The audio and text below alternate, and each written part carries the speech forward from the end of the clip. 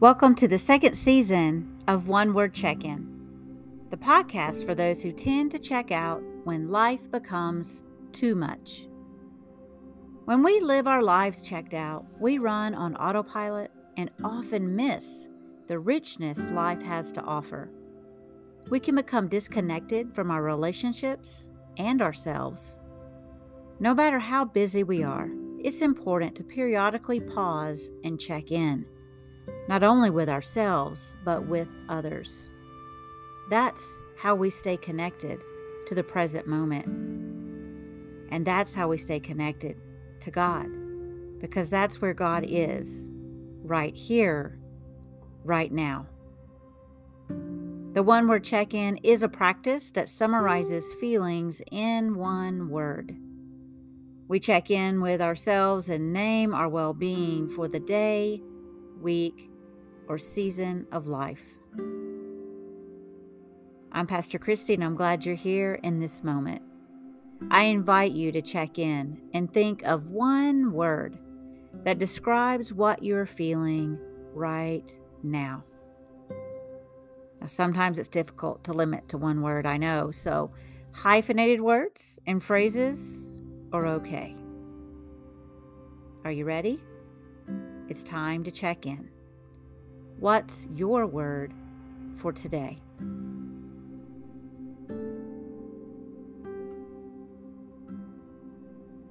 I will now share a short reflection centered on one word that can be used in meditation and self-reflection throughout your week. The word is taken from Scripture, in which I will read before the reflection. I invite you to listen to the Scripture for the word, phrase, or image that draws your attention. Now, this podcast coincides with Exploring Scripture, a community that practices Lectio Divina together. If you'd like more info about Exploring Scripture, you can find us on Facebook, Instagram, and on our website, foothillsumc.org. Get comfortable and open yourself to the word that God has for you today.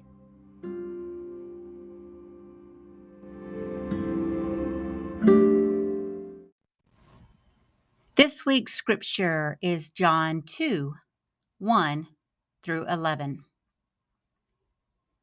On the third day, there was a wedding in Cana of Galilee, and the mother of Jesus was there. Jesus and his disciples had also been invited to the wedding.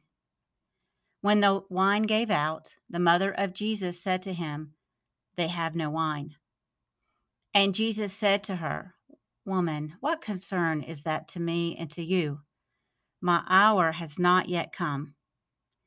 His mother said to the servants, "Do whatever he tells you."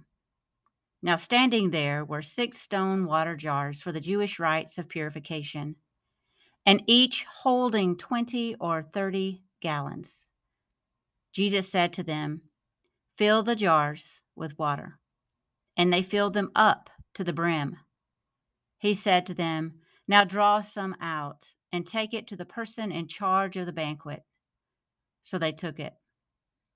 When the person in charge tasted the water that had become wine and did not know where it came from, though the servants who had drawn the water knew, that person called the bridegroom and said to him, "Everyone serves the good wine first, and then the inferior wine after the guests have become drunk. But you have kept the good wine until now." Jesus did this, the first of his signs in Cana of Galilee, and revealed his glory, and his disciples believed in him.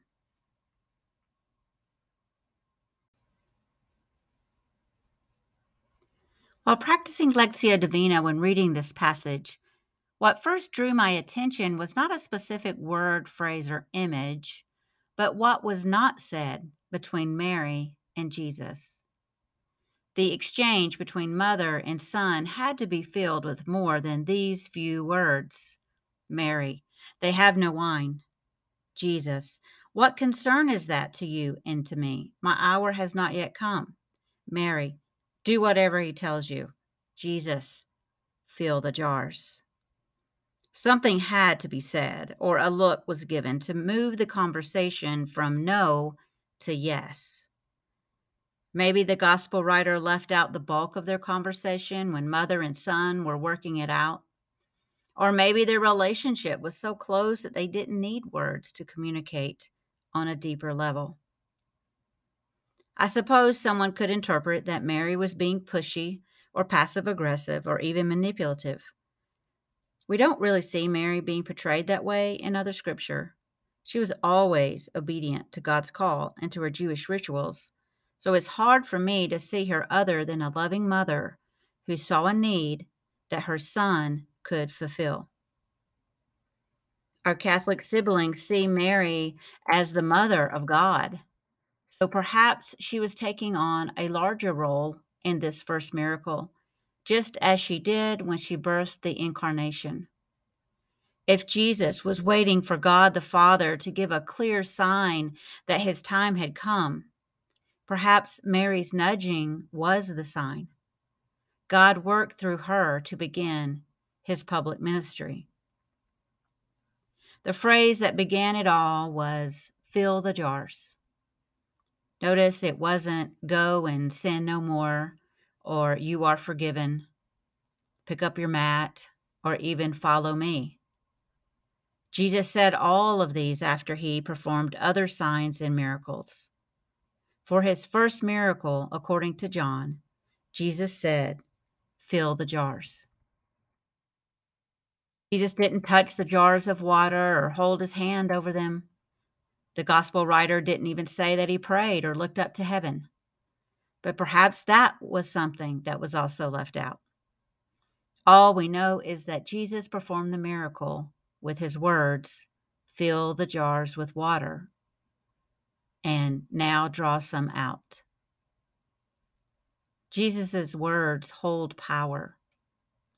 But we can't overlook the servant's role in the miracle. If they had not listened and obeyed, there would not be any water in the jars for it to become wine.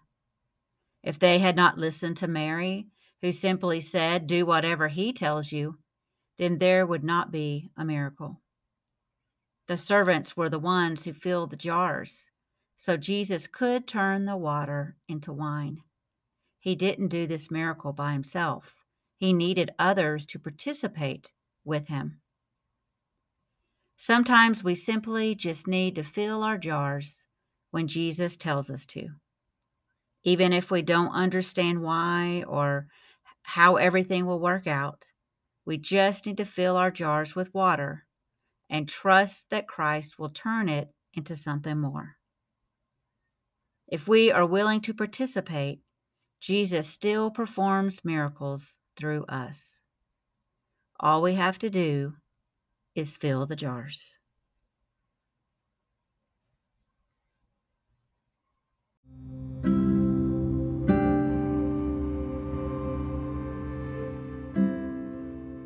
Thank you for listening to One Word Check-In. Share it with your friends if you found it meaningful. May God's grace and peace surround you this day.